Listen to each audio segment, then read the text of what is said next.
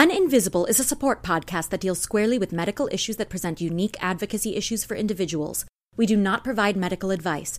Please consult with your physician for any medical issue that you are facing. Information and comments that you send to us are governed by our terms of service and privacy policy, which are available on our website located at uninvisiblepod.com. The opinions expressed by guests are their own and are not necessarily the opinion of Uninvisible or the show sponsors. Any advertising that you may hear is accepted without regard to our editorial content.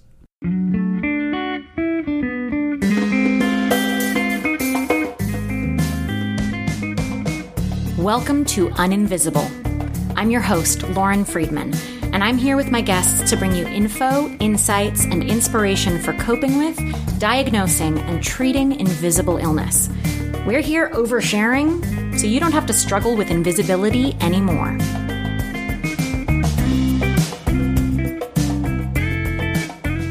If you're a spoonie or caregiver, you're already familiar with the importance of taking care of your mental health as part of a whole person approach to healing. But there are so many options out there, and many either feel impersonal or are inaccessible due to exclusionary pricing and long wait times. When you're living with complex conditions, you need to streamline your care as much as possible too. And with Mood Health, you can do just that. With personally designed plans starting at just $45, appropriately vetted practitioners, and a concierge who takes you every step of the way, Mood is a simple, affordable, and convenient solution with therapy, psychiatry, and medication management all in one place.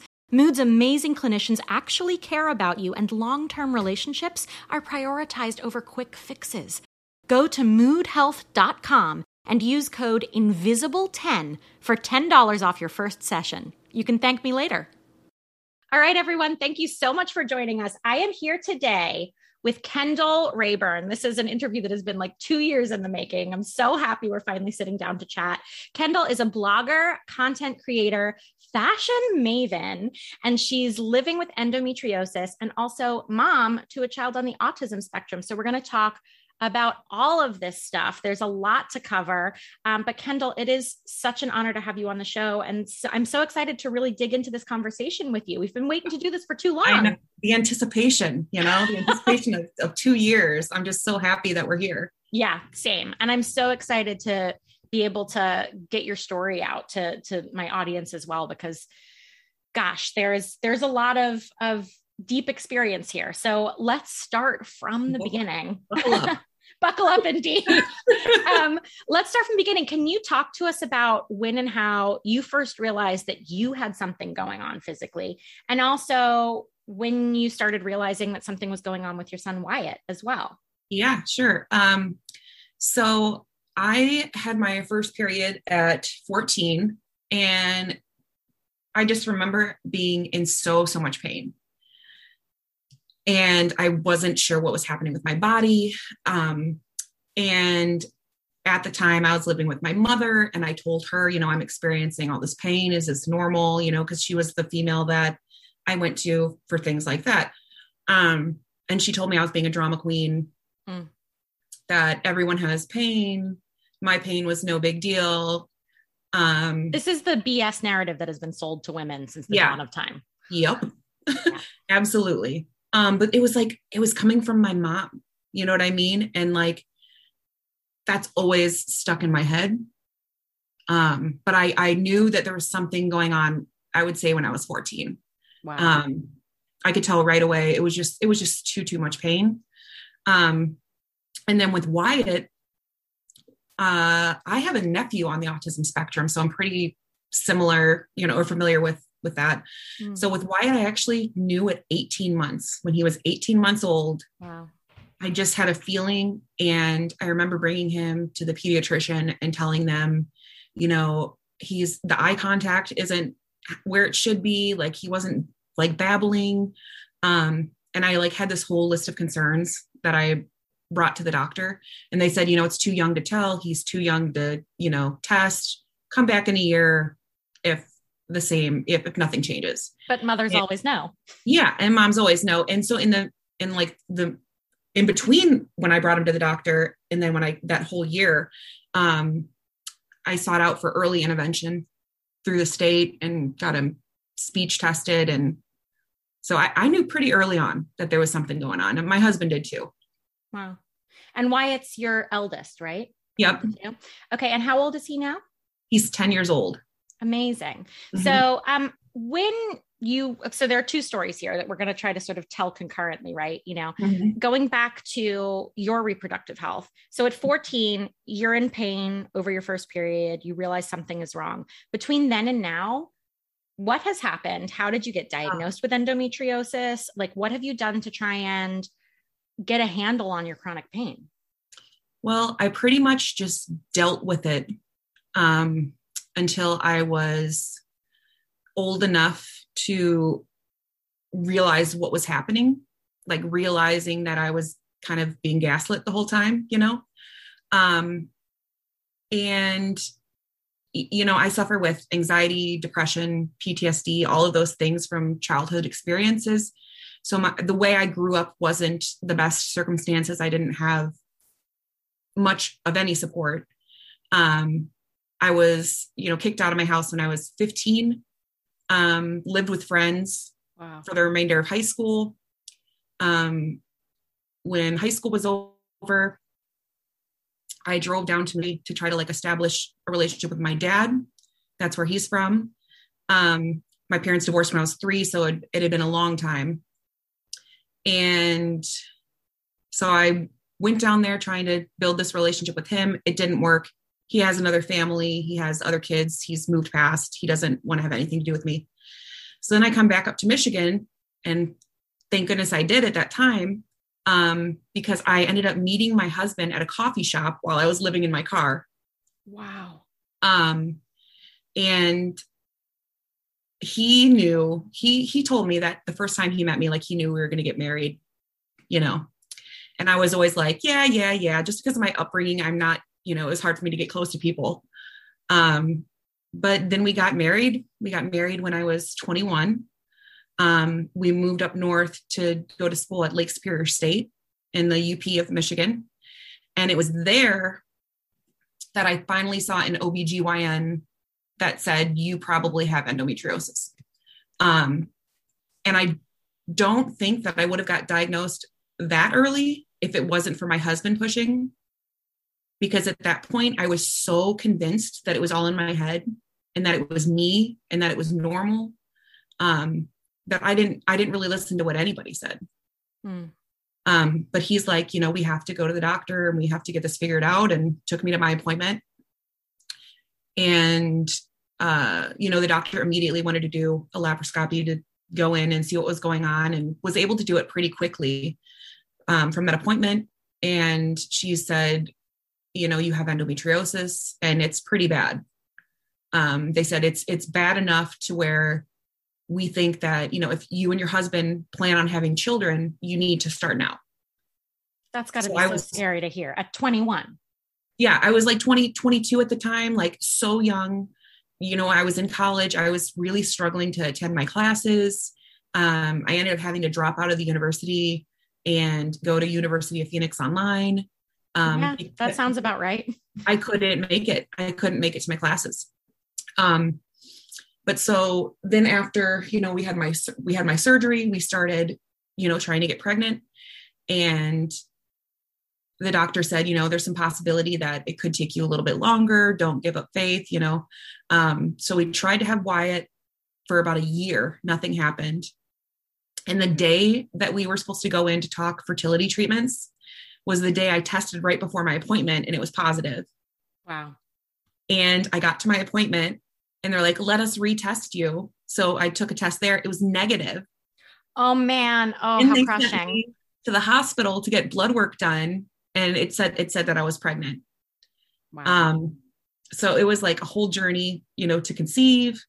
My pregnancy was so easy with Wyatt. It was really, really like a breeze. Like my endo pain was gone. It was the first time in my life where I didn't feel pain when I would move. And that's wild. Yeah, it was just like somebody had just sucked all the pain right out of me. It was just crazy. And then I gave birth, and then they found out at the hospital that I had preeclampsia, something that's common women with endo. But we had no idea until the day I gave birth, because I was so swollen up my legs, my feet, everything. But then about 2-3 weeks after I had Wyatt, the pain started coming back. And then at that point, my husband and I were like, okay, do we try it for another, do we do this? And so we started trying for our second. This time after a year, nothing happened. And I ended up being put on Clomid for, fertility. And then we conceived within like 2 months of starting that medication, which was pretty fast. You didn't have to go to IVF or anything like that. No. It just took a little bit longer. We just had to be a little bit more patient. But then we had Levi. And then once we had Levi, my medical team and I discussed it, and they said, the only way your pain is going to get better is if we take out your uterus. So I had my uterus taken out in 2014. And then in 2015, they went back in and took the ovaries and my tubes. And then 6 months later, I was in menopause. Right. Which is a whole other thing. Oh my gosh. Yeah. 26 years old, having terrible night sweats. And I remember being in the grocery store with my kids and going to the freezer section when I'd have a hot flash and just opening up the freezer door and just standing there for a minute. I'm just like, I need this, people. It must be the most wonderful relief when that's happening. Yeah. Yeah, for sure. Wow. So, yeah. And also to this day, you've continued to have surgeries, excision surgeries, ablations, things like that you and I discussed before we started the interview. How many surgeries do you think you've had up to this point? I've had 8. Wow. And what's your chronic pain like? It's terrible. Yeah. It's so would you say, because we hear a lot in the endometriosis, in the dialogues and narratives around endometriosis, particularly the ones that come from medical institutions, right? Get pregnant, it'll help your pain go away, or, have all of your organs removed and it'll make the pain go away. But would you say that is true given your experience? No, absolutely. I regret my hysterectomy a lot. I regret it because, obviously it's the choice to give up having more of a family. My husband and I always wanted, a whole gaggle of kids. And there's also something super, how do I say it? It impacts your mental health. Just knowing that you can't have a kid, like knowing that you can't get pregnant again. And also feeling like you're missing something, like you're empty inside. I remember when I had my uterus taken out, they put me in the labor and delivery floor. That's really hard. Wow. Of all the places to put you. Yeah. And I remember getting out of surgery, and it was the same hospital that had given birth to Levi, my second. And so every time a child's born, they play this song over the speakers. And I'm sorry. I remember being in that hospital by myself and just bawling, like every time I heard it, because I knew that would never be for me, and that was when I first started to realize like just how much it was going to impact me. But at the time, it was also something that was offered to you as a solution. Right. In my mind, I was like, I have these 2 kids. I know for sure one of them is special needs. I have to do whatever I can do to be the best mom. Like I have whatever they're going to offer up. I'm going to do it because it's worth a shot. It's better than what I'm dealing with now. Yeah. So I trusted them. And the same doctor that did my uterus, my ovaries, was the same doctor that sat me down when my pain came back and told me there was no way I could have endometriosis. Oh my God. That if they remove my uterus, if they remove my ovaries, there's scientifically no way that it can come back. And we all know that's not true. Yeah. I knew that wasn't true. And I remember sitting there looking at him and just feeling like, I put so much of my trust and my faith in him. It was heartbreaking. I wonder as well, because you mentioned also your circumstances growing up and like having anxiety, depression, PTSD. Yeah. The mental health impact of not only living with chronic pain since you were of reproductive age, right? Right. But also being gaslit for so many years, you know, putting your faith and trust in a system that completely failed you. Right. That's got to compound all of those things, right? Did anyone ever at any point also say like, hey, how about therapy for support? No, never. I wish. Unbelievable. And also as a parent of a special needs kid, no one ever said like, hey, what about therapy? Nope. Wow. Nope. Never. I mean, this is the thing. I say wow, but this is the thing I hear over and over again, you know, and it's incredibly frustrating. I'm also wondering what it's looked like for you as you've become a more educated patient, right? Like, obviously you're diagnosed with endometriosis in your early 20s. Mm-hmm. When you were diagnosed, did you have any idea what that meant? And like, I had no idea, no clue. So how did you find information? Did you talk to doctors? Did you rely on them to give you the correct information? And like, what did that look like? I did a lot of researching on my own, like going to the school library. Like, this was before Instagram and Pinterest and social media, where I feel like the information is just easier to find now than it was before.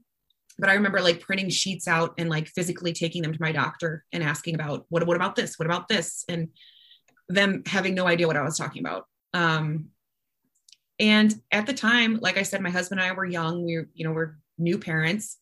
I couldn't afford to pay out of pocket for excision surgery. The only option available was ablation. It was something that I had done several times. And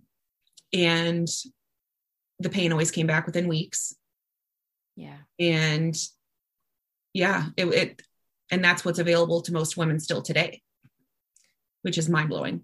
It is completely mind blowing. I mean, do you have hope that what we understand in the medical literature about endometriosis, that not only that doctors will understand the wider implications, of what's actually going on and grasp reality here, but also do you hope that there will be more research so that you don't have to live in chronic pain for the rest of your life?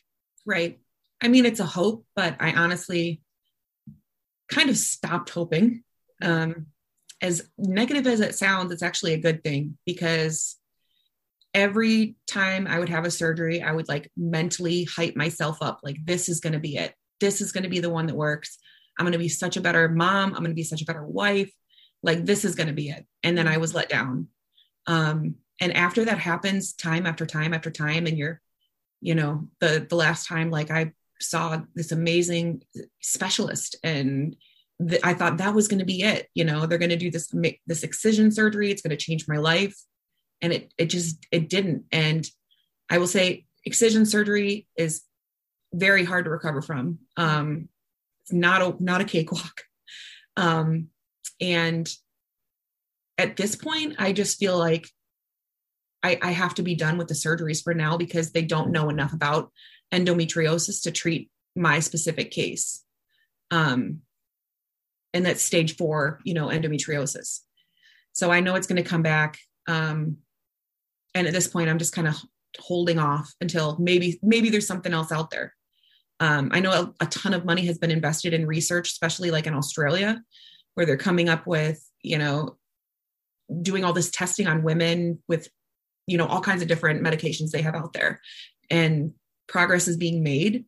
But I don't think in the immediate future, my life's going to change, And it sounds like also having had the full hysterectomy, and obviously it changes your hormones. That hasn't changed the fact that you're still having the same symptoms. Right. Yep. So hormone therapy, perhaps not the most direct route there as well. I mean, it's tricky with the hormones too. Yeah, I imagine. I mean, like, I have to be on estrogen, but too much estrogen will make my endo grow. So then I have to be on a little bit of progesterone to keep the estrogen balanced out, so my endo doesn't grow. If I don't have estrogen, I have like these terrible mood swings. Honestly, I felt bad for my husband there for a minute. I was like, listen, William, like, this isn't me. This is like the endometriosis talking. But yeah, it's tough. Do you think that some of that is also related to, I mean, it's interesting because it's like you've mentioned a few times, like your role as a mom, as a wife, and saying to your husband, like, hey, what's happening with my moods right now isn't me. Like, this is all related to everything that's going on physically. But do you think that like women are sold a lie? Yeah. I think it's just, for one thing, if a patient comes to you and they're telling you like they're having super, super painful periods, like that should be an indication. You know what I mean? Like maybe there's something, like maybe we should look into this. The fact that it takes an average of like 6 to 9 years to get diagnosed with endometriosis is just, there's so much suffering that shouldn't even be there. And the fact that it takes almost twice that amount of time for a woman of color is even more infuriating. Yeah. Like, I feel like I was looking at it through this bubble, you know, because doctors had always said endometriosis was a white woman's disease. So when a person of color would complain, they would brush it off, you know, like nothing. Double gaslighting. Yep. And like, I don't know if you're familiar with the Instagram account Endo Black. They are amazing. We've had Lauren Cornegay on the show and she's amazing. Oh, awesome. Yeah. Yeah. I feel like that account educates me so much of how I can, you know, best represent women with endometriosis as a whole, because my experience is going to be way different from, you know, somebody else. But it's just so sad that women have to suffer and go through all of this unnecessarily. Like, yeah. I mean, do you think that when you were 14, if you'd been believed and maybe caught the endometriosis when it was in an earlier stage, perhaps, do you think that you would have had a better outcome, or do you think it wouldn't have made a difference? I would have definitely had a better outcome.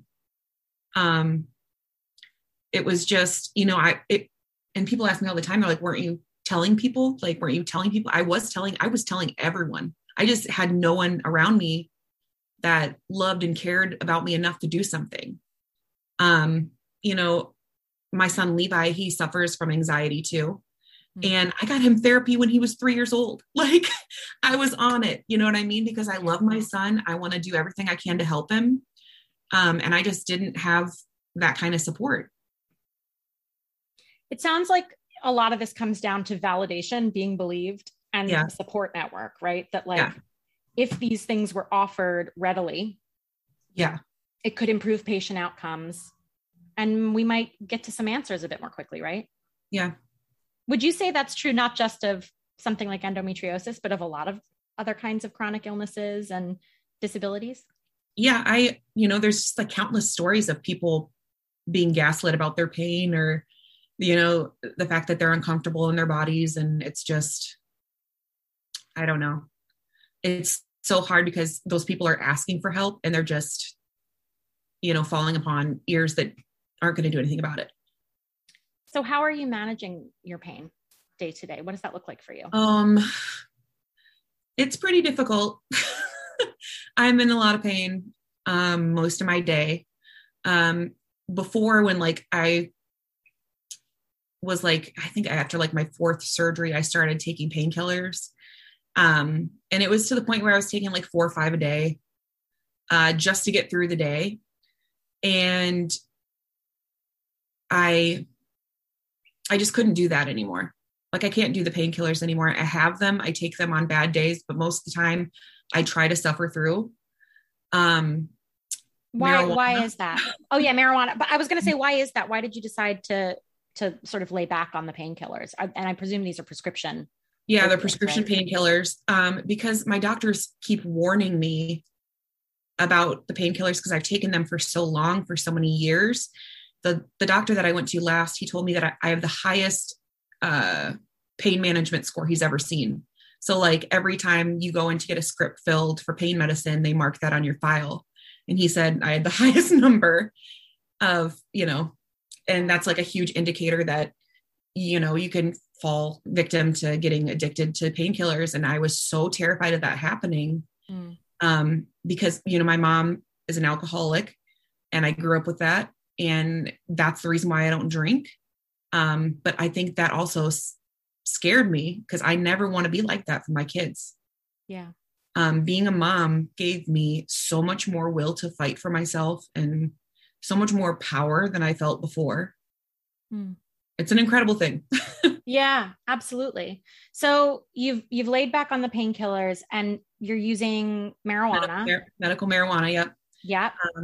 Because I went to my doctor, and honestly, I have never told anyone that I use marijuana publicly. This is my first time saying that ever. I've never said anything about it on my Instagram or my social media because I have brands that I work with that would drop me. But I appreciate you saying it because I want to be honest. Yeah. I want to be honest because it helps me so much. It helps me so much. It helps me manage my pain. I call myself Garage Kendall in the evenings. After the boys are in bed, I go out there and I light one up, and within, 30 minutes, I feel so good. My body feels so good. And, growing up, I tried pot, a couple times. But I never thought I would be somebody that would use it every day. And I feel like a part of me never wanted to admit it because I didn't want to admit to myself that I rely on it to get through my day. If that makes any sense. No, it really does make sense. And the thing about marijuana too is that there's so much stigma around it because of the quote unquote war on drugs, which itself was sort of a BS endeavor, right? And we know that this is a plant that is helping people. And if it's something that's helping you with your pain, you can't really argue with that, right? I mean, not only the pain, but my anxiety. It's the only time of the day where my brain feels like it's functioning normally, and not so sped up and crazy all the time.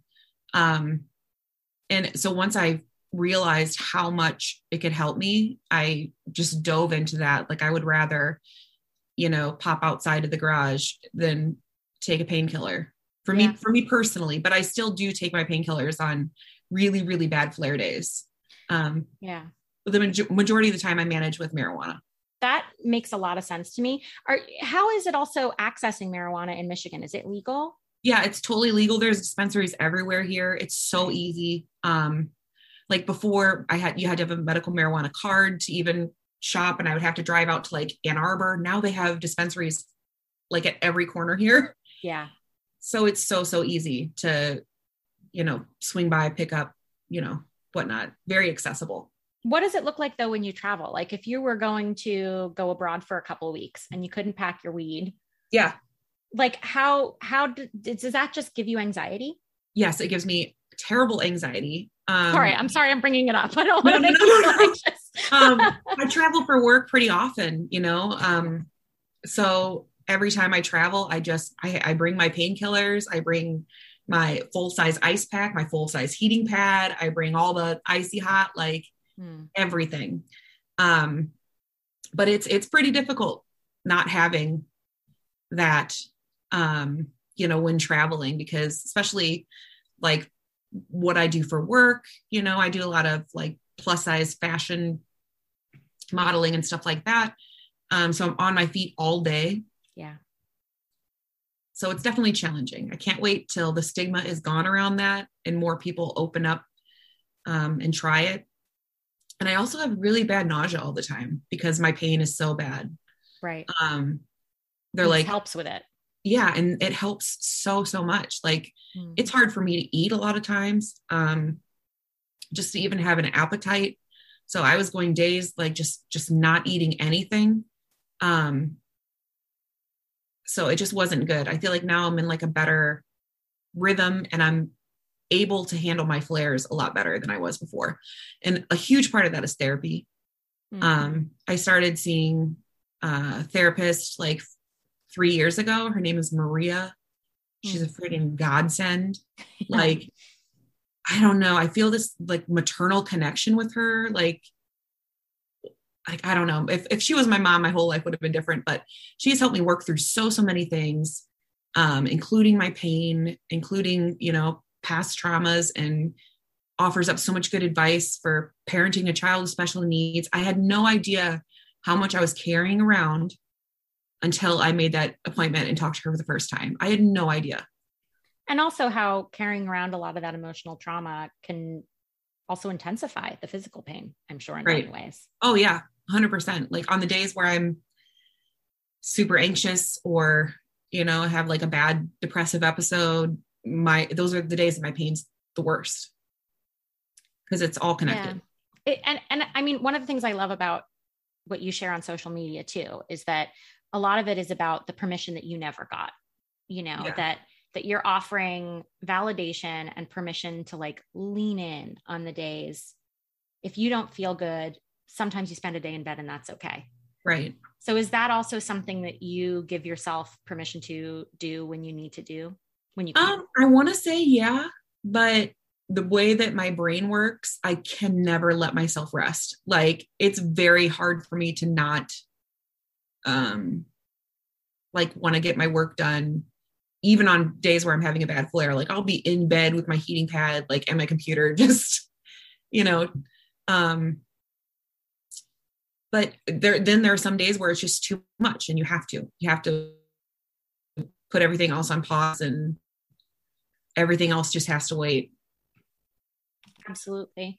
I want to also sort of switch back as well and talk about Wyatt a little more. So far, what we've talked about is that, you realized when he was 18 months, but you got the official diagnosis about 2 years after that.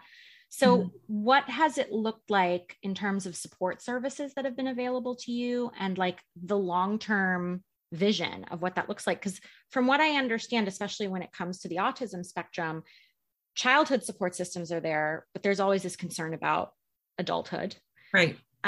So what does that look like for you, having become someone who's had to like learn how to advocate for yourself in many ways? Yeah. And of course, advocating for your own son. I mean, I'm sure it's very healing in its own ways, but what is that journey looking like? And what is the care around that for him? Well, since I felt like so strongly about it, I just kind of didn't ever give up because I just knew in my heart, like that mother's instinct, like you have to trust it. So after we got the speech evaluation, we found out he had speech delay. They did some like hearing testing to make sure he was hearing properly. But the early on program here in Michigan is really, really great. They send people to your house to do like different therapies and show you how to do it so you can do it at home. And, I had started like to rewind things a little bit when I was in college up north with my husband. I knew that I wasn't going to be able to have a 9-to-5, like a regular job. I knew a desk job wasn't going to be it. I was super passionate about writing. I was going to school for writing.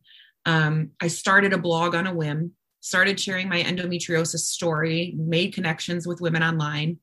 And then that started becoming something that was supporting my family to the point where my husband didn't have to work. And everything that I was doing was sustaining all of us. And it still is, like, still to this day. My husband actually just started a job this week working at my kid's school with special needs kids on the autism spectrum as a paraeducator. I love that. Because we saw the difference that having a good support system made for Wyatt.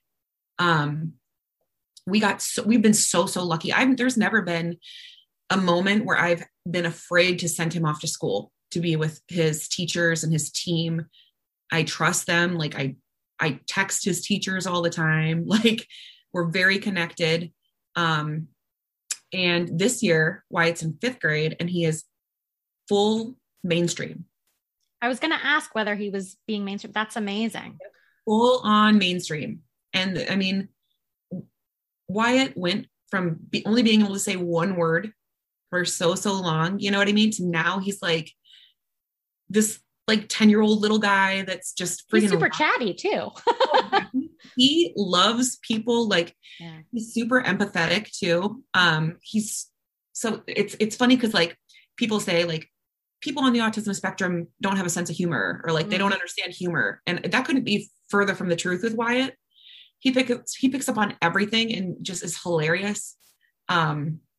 But he's got like this special power about him that he can just make you feel so good. He's got this sweetness, he still wants to snuggle and like. Well, because when he says it, he means it. Yeah. but there's no pretense. Yeah. Everybody that's been in his life has been like, man, he is so special. Like his teachers all love him. And this teacher that he has in 5th grade is a male. So I wasn't sure how he was going to do with that. But my husband was like, I just saw them in school today. They were holding hands in the hallway, walking back to school from lunch. And yeah, it just warms my heart. We went through last year was the first time that I really realized how other kids viewed Wyatt. Because we've been to playgrounds before where we show up and we're not the quietest bunch. And people would leave because they didn't want their kids playing with them or, yeah. Or we've had people tell us that they're uncomfortable being around Wyatt. Did they give a reason why? Because he's special needs. They don't know how to interact with him. It's just so limited, isn't it? Like that. Yeah. Wow. And to all those people, I just said, you know what, you're missing out then, you know? Yeah. It's their loss. Oh, well. But yeah, I remember volunteering to come with him to a field trip at school, and they were picking teams, and like nobody wanted Wyatt to be on their team. And so we ended up having to like do our own thing that day. And I just remember coming home and, you know, like passing things off to my husband and just going upstairs and it just hurts my heart. It hurts way worse than anything that could happen to me. You know, this year he's been bullied a couple times at school, always happens in the bathroom. Now he has a bathroom buddy that he walks with. But yeah, some kids are just really cruel, you know, and they don't understand how to interact with people that are different than them. Yeah. What about within the autism community? We also hear that there's like a lot of splintering, right? Like that the early, especially like in the 80s and 90s, like this take on autism was that it was something that was a defect that could be cured. Right. How does that compare to the autism communities that you're interacting with and the way in which you're looking holistically at Wyatt's growth and development? I have never looked at Wyatt's autism as anything that would hold him back. To be honest, I don't. And I pump him up. Like, I think it's super cool that he can do math so easily or remember things. Like every time we travel, he remembers what hotel room we're in. He's seen it one time and he was reminding everybody, or like we go to Target and he's like, oh mom, this is where you parked. Like his memory is he's got such a photographic memory. Yeah. I remember we went on a road trip. We were driving to Disney, and on the way home, he was telling me the exits that we needed to take in reverse order from the trip. Wow. Yeah. And I'm like, I mean, that's an IQ thing. Yep. Like he is super smart. Yeah. And that's something that's really, really special about him. So yeah, sometimes he has trouble with social interactions, but at the same time, like he's going to do amazing things. Yeah. And he knows it, you know? Yeah. And this is the interesting thing too, is that like for you, having grown up in an environment where you didn't get support and where you weren't believed, to now be raising a son who you believe in so completely, and well, both your sons, that you believe in them so completely, and that you're offering this level of advocacy for them as well. And you're so fiercely caring and protective. I mean, do you often look at that difference, the stark difference in the way that you grew up versus the way that you're raising your own children? Yeah, totally. I think about how different things would be, but then at the same time, I don't think I would change it because I think I needed to be the person that I was to be Wyatt's mom. Wyatt has I've always been super empathetic because of my experiences, you know? And I feel like Wyatt and I have this communication that we've always had since he was like a baby, where just like, I get him. Like, I know what he's communicating. Like he could, like, I have this video of him and he was going, he was like, I want hash. And I was like, oh, you want chips? Okay. Like, I got it. You know what I mean? Like there's something really special about being an autism parent. Like you just connect with your kid on this whole other level. It's like magical. Like I don't know. I'm just very, very appreciative of what he has taught me about being resilient and continuing to, you know, he does his best every day. And I know things are hard for him. Like I know that, you know, he can't use like the towel dryers in bathrooms because they're too loud. He tells me, like, every time we go in somewhere, he's like, it sounds to me like people are on a microphone. that's how loud it sounds to him all the time. So sometimes I just try to put myself in his shoes and think about all the things that he deals with on a daily basis. But like, he never gives up. And that, like, seeing him do his thing has empowered me to like advocate for myself more. I don't know. It's not a vicious cycle. It's a gorgeous one. Yeah. You know, it's like the opposite. You're sort of spinning in the opposite direction in the best way, that like, instead you two have become supporters for each other and you're learning from each other all the time. It sounds like. And he picks up on me. One of the things that I've always been afraid of is like, I remember like the reason why I'm so empathetic is because I felt like I always had to know how everyone else was feeling when I stepped into a room growing up. Like I always had to, you know, keep tabs on my mom and be like, okay, is she mad today? Is this a day where I'm going to get hit? Like, do I need to protect myself? Like, I just felt like I was always on guard. But at the same time, that has allowed me to connect with people really deeply. And I needed those skills to be who I am. So when I found out about Wyatt and just like the way we reacted to it, I don't know if it would have been the same if I would have had a normal upbringing where everything was fine and dandy, you know?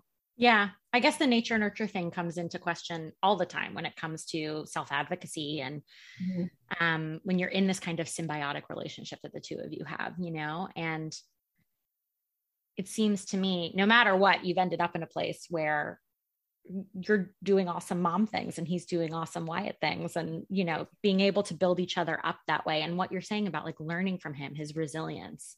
Yeah. That's got to be a really incredible gift at the end of the day. So you've heard of life coaching, but have you heard of health coaching?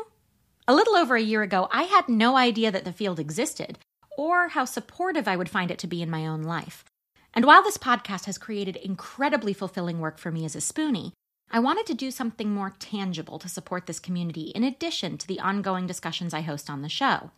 So I spent all of last year training as an integrative nutrition health coach and taking adjunct courses in functional medicine approaches to autoimmune healing.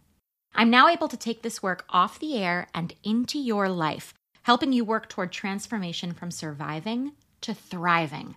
Using my in-depth knowledge of lifestyle, nutrition, stress management, personal advocacy, personal experience, and more, I'm now able to work as your guide on the side, giving you the added support you need as you navigate industrialized medicine in your own search for healing. I'm offering individual coaching with group courses soon to come.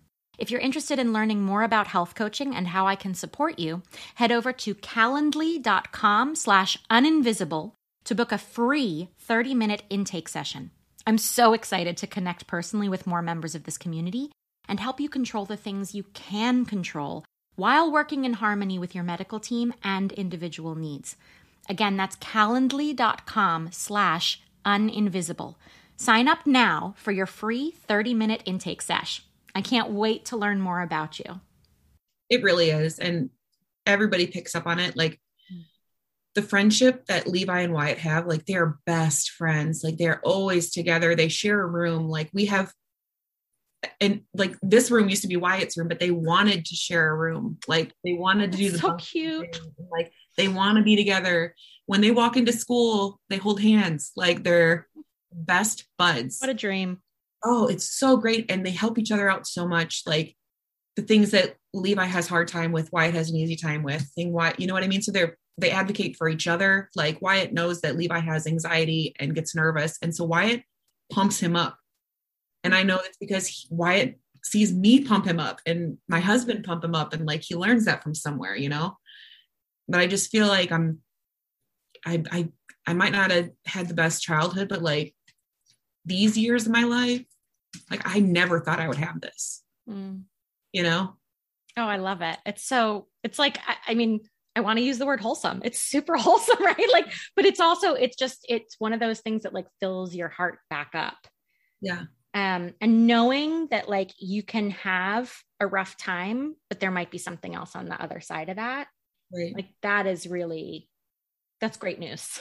And I'm super open with them about my pain and endometriosis. They both know what endometriosis is. Like talk about like two dudes who are going to know all about it. Oh yeah. They're going to be big advocates. That's for sure. Yeah. But like, so like if I'm having a bad day, day and a bad pain day, I tell him right away. Hmm. Cause I never want him to have to try to feel me out. Like, his mom's sick today, I'm just super honest with them. And I'm like, hey, I'm in a lot of pain, but here's what we can do. Like, you know what I mean? And it's so great because my husband is the one that has picked up all the pieces for so long. Like, he's been my caretaker pretty much since we got married. And this wasn't something that we knew when we got married. Like, he didn't sign on for all this, but he's like my biggest advocate. And that's in itself a whole other gift. Like, his mom passed away from cancer when we first started dating. At that time I was living in my car, and one night he was like, you know what? I'm not, just come back to my house. And it was just him and his dad at that point. And I moved in with them. Wow. Like, I was his girlfriend, moved in. And his dad has become like my dad. Like, I never had a dad like that. And his dad cares about me and loves me so much. And I've never felt that from like a father figure. So like, I have that now.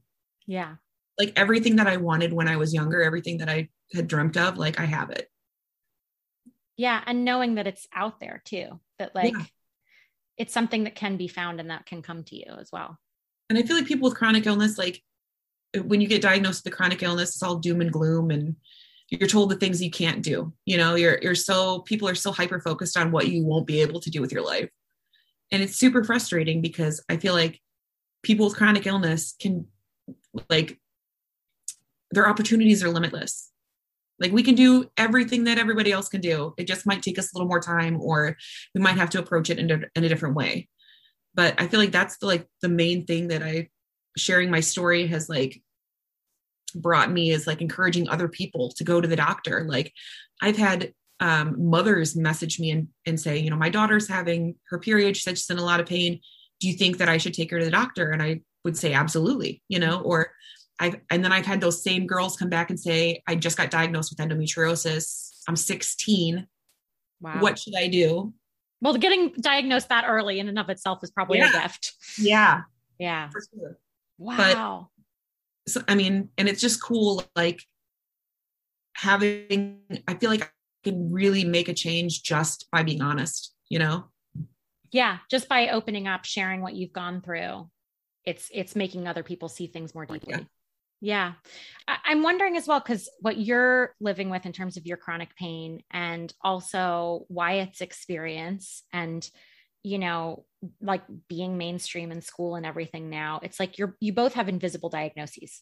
No one can look at you and go like, oh, that kid has autism, or like, oh, that woman has endometriosis. But aside from within the medical system, obviously, where you've had doctors who have gaslit you and also gaslit you over Wyatt, how often, or have you found yourself in situations socially where you've been confronted and had to validate the existence of either of your diagnosis to people who just didn't get it because they couldn't see it to grasp it?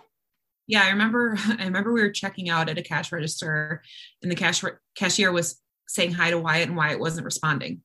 And she said, "What's with your kid? Why is he so rude?" Hey.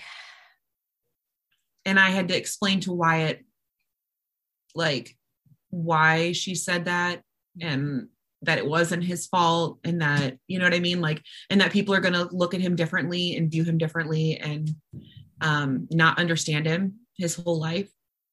And then with me personally, it's just, I feel like I'm just always like having to explain my pain to people, and them thinking that it's not as bad as it actually is, and me having no way to show them how bad it is. It's hard. It's hard to communicate, for sure. Well, because you're already in pain. So it's like jumping through the extra hoop. Yeah. Of having to communicate that. You just have to have good people around you. Like, for a while, I just didn't have good people around me. I didn't have like friendships that were the best.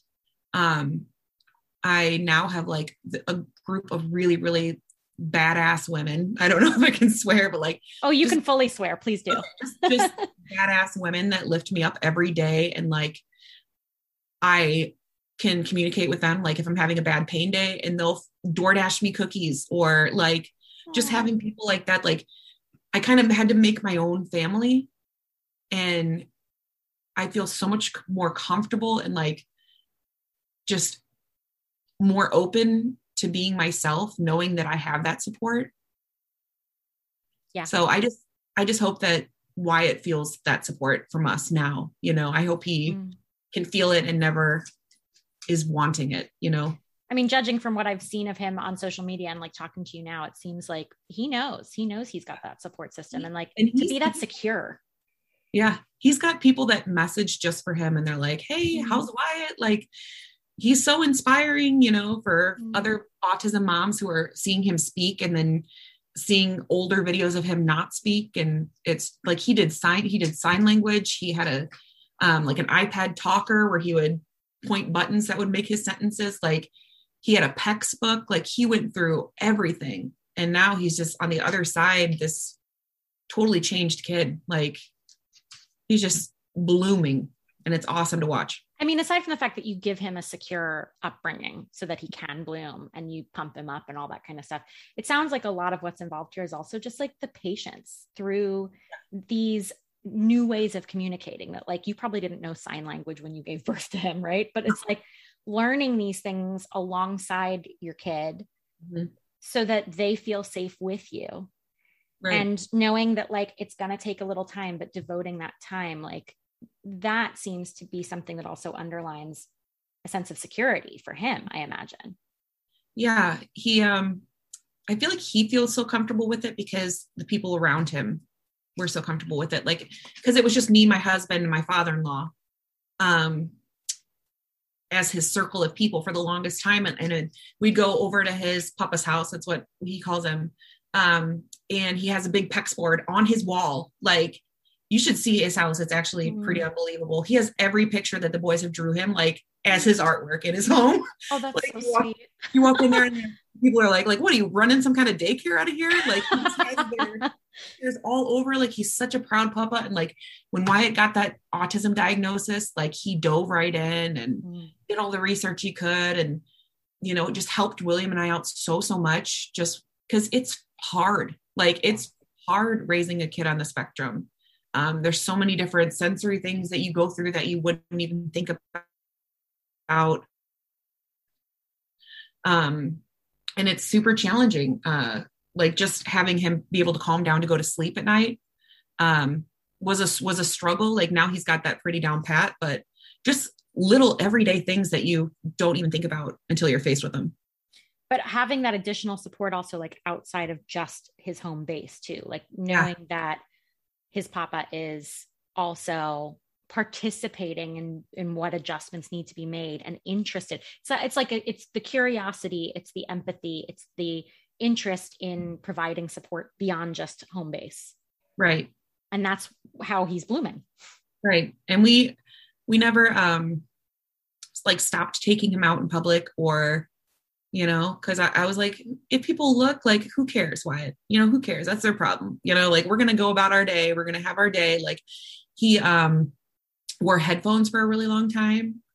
Anytime we'd go anywhere, just cause the noise was too much. He still does some. And he also used a Chewy and still does sometimes. And just the looks that people give him, you know, but it doesn't faze him at all. He's just doing his own thing. Like the one great thing about him having autism is he does not care what anybody thinks of him. Like he is on, he'll tell you very, very honestly how he's feeling. And I love that about him. Like, I love that he's that confident and knows that like his autism makes him unique and special. And he knows it because that's what he's been told. I love that. So one of the things you mentioned earlier with regard to endometriosis was about, you know, how long it takes to get diagnosed and what treatment looks like if you're a woman of color versus a white woman, you know, with the endometriosis in mind, but also with Wyatt and his autism diagnosis. Can you see either of your experiences within the medical system being different if either of you presented differently? I mean, it seems pretty obvious things would be different with the endometriosis, but also for the autism? Yeah. I mean, I've talked to a lot of moms, just like in various groups and people that message me, and like, I feel like if you're a person of color, your ability to be believed is taken away from you. Fully. And it's so sad. It's so sad. It just breaks my heart, because especially like in the autism situation, like that's your child that's needing help. And like, if you go to your doctor and you're trying to express your concerns about your child and they're not believing you, based on your appearance, like there was never a time where I walked into a doctor's room with Wyatt, besides the one time where they're like, okay, yeah, let's wait a year. But like, there was never a time where I felt like I wasn't believed about what was going on with him. Yeah. Like, I feel like people listened to me when I went in there and I said, these are my concerns with my son. This is what we got to do. Like, I never got that second guessing. Yeah. And it's the children that suffer, Mm. Well, and it's got to be even more difficult when it's your child, because I literally have always thought of it as like your heart outside your body. Yes, 100%. Like, you can take it. You can take stuff yourself, but when it has to happen to your child. Right. Yeah. I mean, these injustices, would you say that like the inequities and injustices in the healthcare system with regard to race, gender, sexual orientation, all of the breadth of identity, would you say that the way in which bias exists in the healthcare system is tantamount to its own public health crisis? Yeah. I feel like if people were believed and they got help sooner, it would make a huge difference, a world of difference. And it seems such a simple thing, right? Yeah. Listen to your patient, follow up, do, you know what I mean? Like, but for so long, like I said before, like they thought it was a white woman's disease, but that was because it shows you right there. You know what I mean? Like they only cared about a white woman's pain. But they didn't care about your pain. Yeah. It's like, not. Yeah. Yeah. Like endometriosis, sure. It was seen as a white woman's disease, but by the same token, it doesn't change the fact that you had doctors tell you to get pregnant and get a hysterectomy, and it still has left you in pain. I mean, right. There's a lot that needs to be done. There's a ton that needs to be done. I also think that seeing a female doctor, like when I went and saw her, she was the one that told me endometriosis might be it. And she knew what I was talking about because she had diagnosed a lot of women with endometriosis. And I feel like every male that I went to just dismissed me. And I hate to make it like it's not, I know the guy who did my surgery this past time was wonderful, but the majority of men will shoot you down, Do you think that means that, like, I mean, one way to avoid that, could it be just screening male OBGYNs a little bit more carefully, because they, or screening those who don't have uteruses a little bit more carefully, right? Yeah. I mean, I feel like in my experience with doctors, they are really good at making you think they know what they're talking about. Like they're really good at making you think that they have you figured out and they know your plan, and they know nothing. Yeah. Like when they told me they wanted to take out my uterus, I fully believed that this was going to do it. This was the solution. Yeah. This was the solution. This was going to be the thing that, like, because I was in so much pain, and then at the same time chasing around Wyatt and having a kid that just doesn't stop. I don't know. I wish I would have done more research before I had my hysterectomy. But I was so like, I was in, what's a good word for it? Just like entranced with the idea that a surgery would fix it. Well, and this was what you were talking about before, right? About, making a conscious decision not to focus on solutions. Right. That sometimes it's just about acceptance. Yep. Which doesn't make it a pleasant experience either. I mean, the acceptance part, it's not easy, and it doesn't mean it's not fraught. Right. But I feel like when I finally did accept myself and like all that I was able to do, all that I'm not able to do, I just feel more at peace with things, because like I was able to communicate that to my husband, to my kids. Like they know that like I can't go to the zoo anymore and walk around for 2 hours. Like I just physically can't do that. They know. It was so cute. Like I was on the couch the other day and my stomach was bothering me. And I told Levi, who was in the room, he's like, "Are you in pain right now?" I said, "Yeah, my stomach's bothering me a little bit." And he left and he went and got my heating pad. Aww. And he's 7, like he's 7 years old. He went and got my heating pad lovely. and brought it to me, sat next to me and said, "Mom, do you want to watch The Little Mermaid? I know it's your favorite. Like, let's put on Little Mermaid and just snuggle on the couch." Oh and my like, gosh, that's so sweet. I know. I'm like, how does a 7-year-old know what to do in that situation? Because they do. This is the thing, is like, I mean, it's interesting because you mentioned earlier that like, yeah, kids can be cruel, but they can also be some of the most empathetic, yes, straightforward, honest creatures. Mm-hmm. And it's about encouraging that in them, isn't it? Right. There were, Wyatt really wanted to do the talent show, like the first year of elementary, but he couldn't get up on stage by himself. So these 4 girls, they were 5th graders, went on stage with him and just like danced in the background, because all Wyatt wanted to do was dance. Oh, that's gorgeous. To one of the Trolls, like "Can't Stop the Feeling" song. Yeah. All he needed to do was get up there and dance. And like, he was so nervous to do it by himself. And these amazing girls like rallied around him, practiced with him after school. Like, so having your child be one of the good ones makes all the difference in kids like Wyatt's lives, like he has one kid that he plays with every day at recess, but it only takes that one kid to make his day and to make him feel special. And well, just like it only takes one really good friend for any of us, like having an ally. We all want people who care. Mm-hmm. It seems like it's sort of reductionistic in some ways, right? Because it's like, it's that simple, because it isn't. But, being able to create those bonds and being encouraged to do that and supported in doing that by your family and your extended family. It's like, these are the things that make good people. Yeah. Yeah. And what's really cool about Wyatt's school is they didn't have an autism program prior to his teacher kind of kicking it off. And now they have 2 autism classrooms in the school, but there's the kids that Wyatt went to kindergarten with are in 5th grade with him now. So they all grew up in the same classroom together. And now they have this like super strong bond. Like he's got this one friend that is totally nonverbal, but like he gets her and like he connects with her and he makes time for her, and like they just support each other. No, I just think it's really cool. Like if you, like when Wyatt got his diagnosis, like we immediately tried to find programs that were for kids on the spectrum and like for other kids like him, so he could connect with his peers, because he couldn't connect with his peers, and I also think that having Levi, like I was so nervous when I was pregnant with Levi, because I was like, how is this going to be for Wyatt?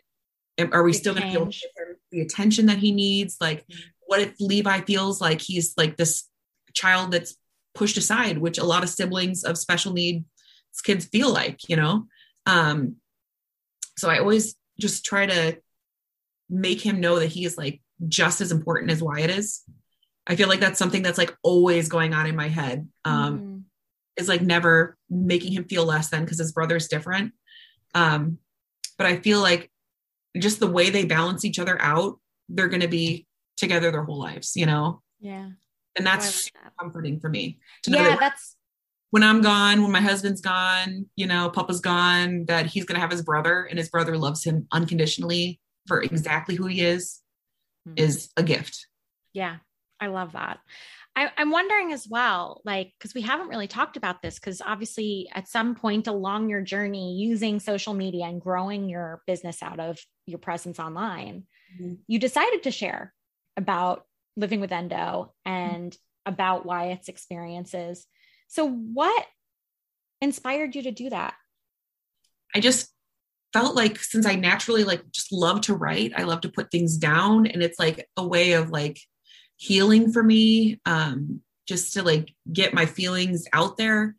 Because at first, I was just writing these blog posts and about endometriosis, and then I remember at one point I had 6 followers on my blog, and like they were women with endometriosis, and like we encouraged each other. We built this support group. Like it makes you feel so much better knowing that you're not alone in anything.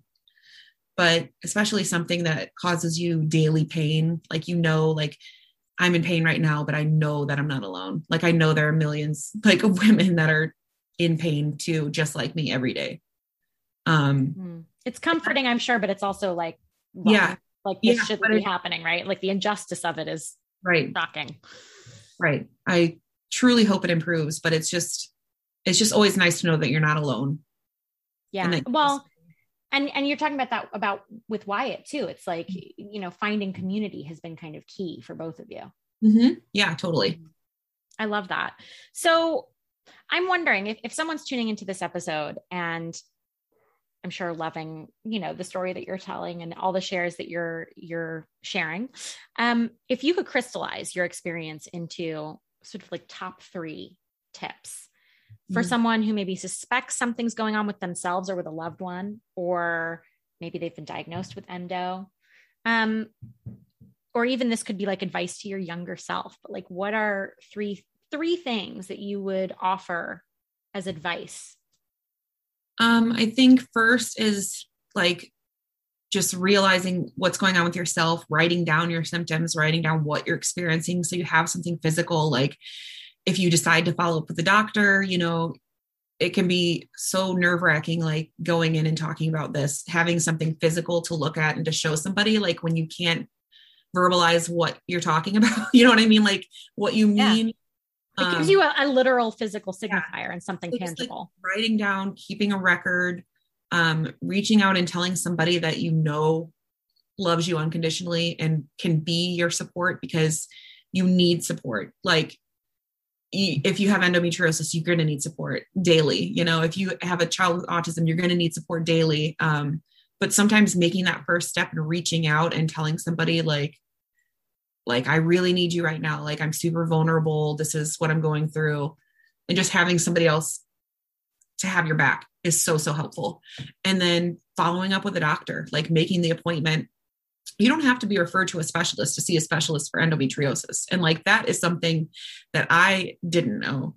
And I wish that if I could go back in time, I wouldn't have had all those ablations done. Like, I would have sought out a specialist and had been more of an advocate for myself.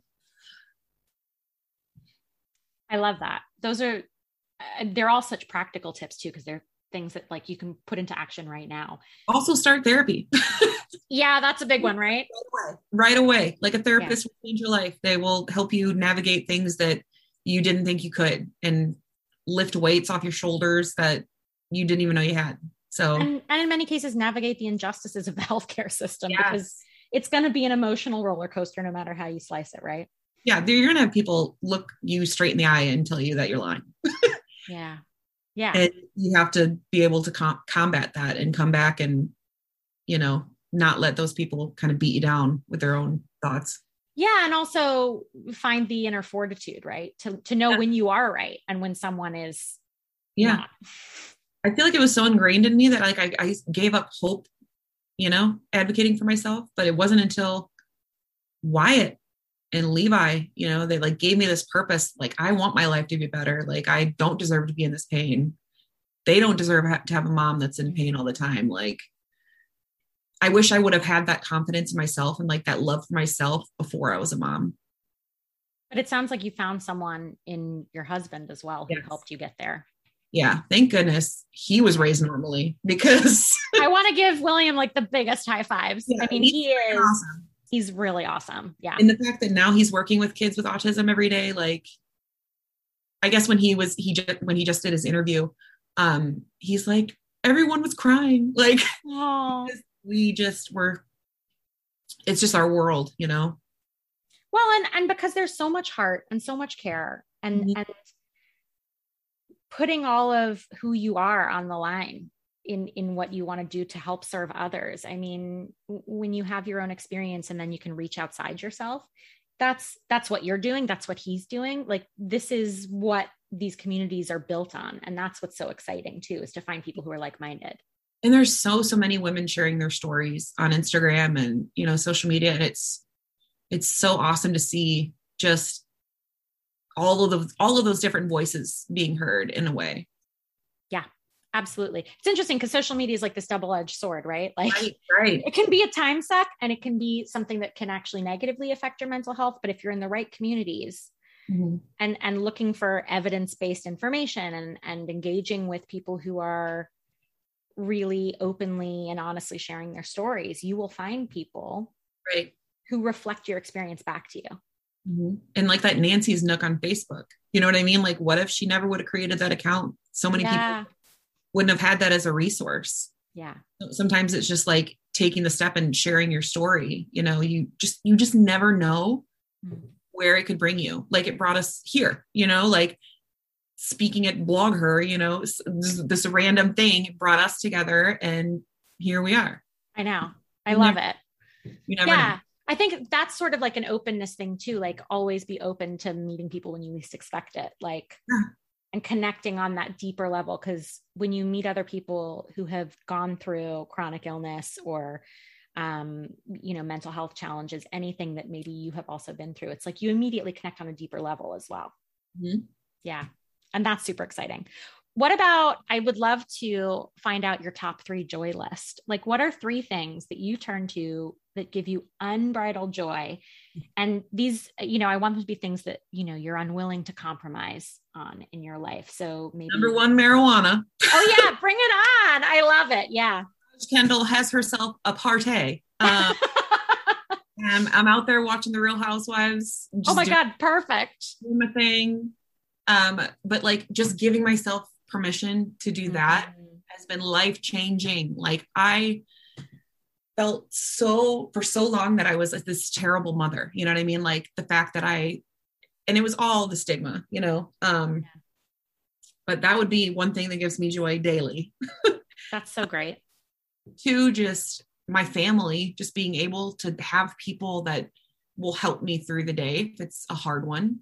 And then 3, I'm going to say my pets. Like I have a ton of animals. I have a lot of rescue animals. We have a, golden retriever that is getting trained to be a service dog. Lady. And she is the biggest gift. Like, over the pandemic, we had a beautiful, as a therapy dog or anything, but every time Wyatt would get upset, he would go and lay on her and like pet her. And it was just this huge comfort to our family. And she had a lump on her neck, and within a month she was gone. And Wyatt was heartbroken, and we all were. And we have 2 other dogs. They're boy dogs. They're super rough, you know, like to rough around and stuff. They're not like calming dogs. So we decided to, you know, get Lady, and just having like a dog. Her temperament is so calm. She's always like, she'll go over and lay on Wyatt's lap, and just having like that sensory, like that input helps him so much.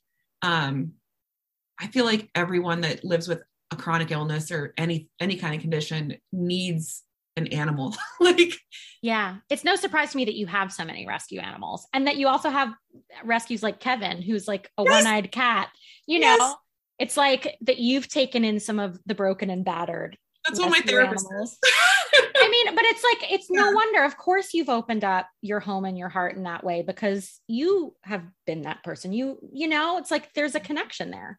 And people are like, oh my gosh, you know, you're crazy. But no, you're not. Animals are the best. Yeah. I'm like, I'm home all day. You know, when we were house hunting, like I knew I wanted to be able to rescue animals. Like, so we're like at the city limit for dogs, like 3 dogs and 4 cats. So my husband's like very happy that there is a limit. But yeah, I just feel like our house is just so full of love, and like it comes in the form of these pets, and like just it comes in many forms, doesn't it? Because it's like the love that you're getting from your kids, from your husband, from your animals, from your community, the wider community, you know, like understanding that love is a many splendored thing. I don't know how else to put it. It doesn't have to look a particular way, you know, like you don't have to have the whole, I feel like people with like childhood trauma, childhood issues, like their whole lives, they're thinking like, I need this perfect, like family Christmas, this perfect, like family image. And like, once you get that out of your head, that's not what family has to look like to me, it's myself, my father-in-law, my kids, my pets, my best friends, like my girl gang, like that's my family. And those are the people that are going to be there for me no matter what. Well, and we should also mention, I'd be remiss if we didn't also mention at some stage the fact that because you're also in this plus fashion space, this is another form of activism that you're able to partake in daily, but it's something where you're also taking this active role in trying to change narratives, even if it's just around what a woman's body needs to look like or what a woman needs to wear. The fact that that's a community that you've become such an active member of, it reflects back on all of the other work you're doing and makes so much sense in terms of the trajectory of your life from where I'm sitting. For sure. I mean, I used to be just, I didn't get heavy until I got endometriosis. I gained all of my weight since I got diagnosed. The day my husband and I got married, I weighed like 119 pounds. Wow. Yeah. So like I was a tiny person. Like, so I know what people treat you like when you're skinny and what people treat you like when you're fat. And it's, I think it's cool to have that perspective. Yeah. Because I can really recognize the differences, but like also recognize the voids and really try to vocalize that. And like, I don't want to stop at plus size women. Like I want chronically ill women who are plus size, or like just women with illnesses or disabilities. Like I want the same visibility for them that plus size women are getting now. Like, how do you even feel about the term plus size? Do you like it? Are you okay? Yeah, I don't mind it. I fat, like I say fat all the time. Like it's, the terms don't, like offend me or in any way. It's just who I am. And once I accepted it and like accepted my body and stopped looking in the mirror and pointing out all the things that were wrong and instead pointing out the things that like I loved about myself and started buying clothes that fit right. Like that's a big thing, isn't it? Like if you go into a store and you're not a size 12, you're bigger than that. Like I have that thing where I walk in and I'm like, oh, cool, I'll fit into the extra large. And then you don't. Yeah, no. And after my endo diagnosis for years, I wore my husband's sweatpants and shirts and, just kind of settled like into that life. But like, I missed the routine of taking care of myself and getting ready. And like, so then I just started to do that one day. I was like, you know what, I'm gonna actually put together an outfit. And like, just the way it made me feel better, even though I was in so much pain, like was huge. And that's why I make a point to do it every day. Cause I know that like just taking that self-care time for me, even if it's only 10 minutes, like to put my hair back and put on mascara, like it makes a world of difference for me. Yeah. I love that. So as we reach the conclusion of this interview, I was wondering if you could share what your ask is for listeners today. What can they do to support you and all the communities that you're part of in your ongoing work? To support me right now, Instagram's really big.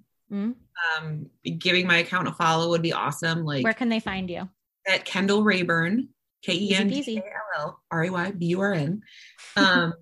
And just, engaging with me there because it helps amplify everything that I'm sharing. Like it's so simple, like someone doing this, the easiest thing of just like liking something or dropping a comment, like helps it boost and get more eyes and like just get more people to the message that I'm trying to share. Yeah.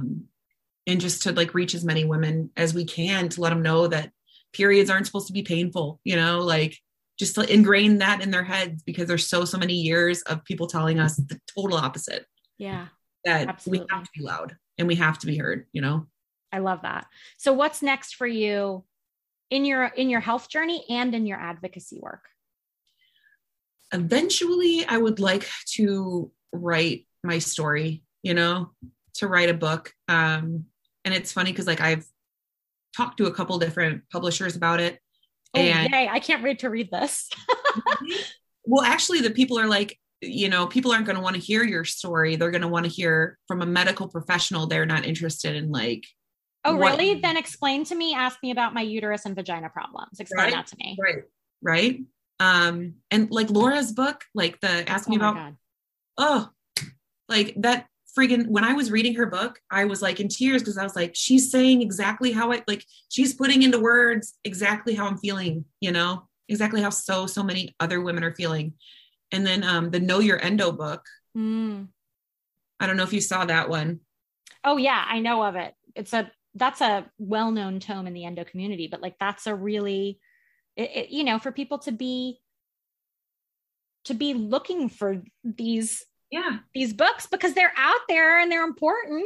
Yeah, I think it's awesome. I think I've always wanted to write a book. So ever since I was little, and I just feel like that would make everything come full circle for me, really. Like having gone through everything that I've gone through, which is so much more than we even discussed, and then just being where I am today, I feel like the story could inspire a lot of people. Yeah. Well, you've certainly inspired us today. Oh, thank you. And you inspire me. Oh, well, it's a mutual thing. This is the thing is like, I think when you meet a kindred spirit, right. You automatically connect on a deeper level. And we were fortunate to have that happen a couple of years ago. And I'm just so glad that we've had our own full circle moment and been able to record this interview. And I feel like it'll be the first of many because I feel like there's going to be more as your story continues to unfold. I can't wait to have you back. Yeah. Yeah. Kendall, can you remind everyone again where they can find you if they want to engage with you? My website is kendallrayburn.com and Instagram is Kendall Rayburn. I'm pretty original when it comes to the naming. Like you're easy to find. You don't got to search too hard. Like just Google Kendall Rayburn. It'll all come up for you. Yep. I love that. And we'll link on the webpage for the episode. We'll have all the links for social, for your website and everything. Okay, awesome. Is there anything else you want to share with us before we go? Just for whoever has made it to the end, thank you for listening and taking time out of your day to, let us in a little bit. And thanks for hearing my story. I love that. Kendall Rayburn, you are an absolute delight. Thank you so much for so openly and honestly sharing your story and inspiring a lot of us to create additional waves of change and really start looking more deeply at our own experiences. You're amazing. Thank you. That's it, folks. Thanks for listening. As always, please check us out online at uninvisiblepod.com and all over the social media world at uninvisiblepod. We love your feedback and suggestions, so please drop us a line via the website if you have questions, ideas for topics to cover in future episodes, or just want to say hello. We're all about relationships and collaboration here, so credit where credit is due. Music for this episode is by Sean Hart, who can be found at seanhart.com. Don't forget to subscribe, rate, and review wherever you listen to podcasts.